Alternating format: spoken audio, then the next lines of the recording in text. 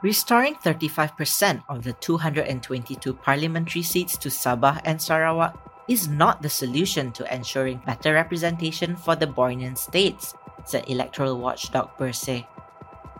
Its chairman, Thomas Fan, said implementing this would weaken the nation's democracy as Malaysians' votes would no longer be considered equal.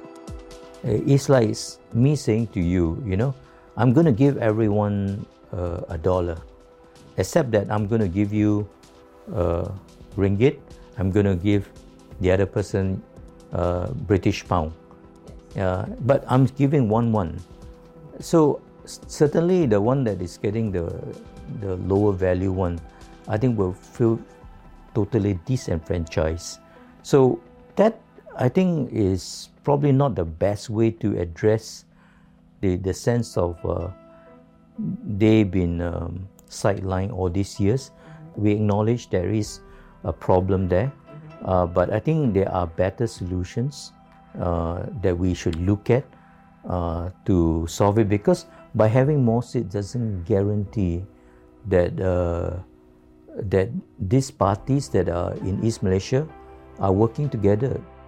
Fan said one better solution would be reforming the Senate to ensure greater East Malaysian representation so that Sabah and Sarawak had a stronger say in providing check and balance.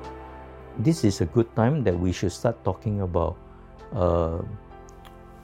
rebalancing the power. Not only giving, I think, East Malaysia more autonomy, but even all the other states in West Malaysia Peninsula.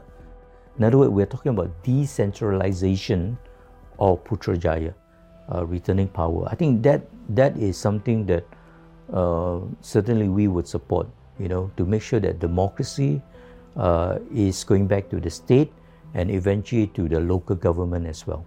On September 8th, the Malaysia Agreement 1963 Special Council said it endorsed restoring 35% or 78 seats of the 222 parliamentary seats to Sabah and Sarawak.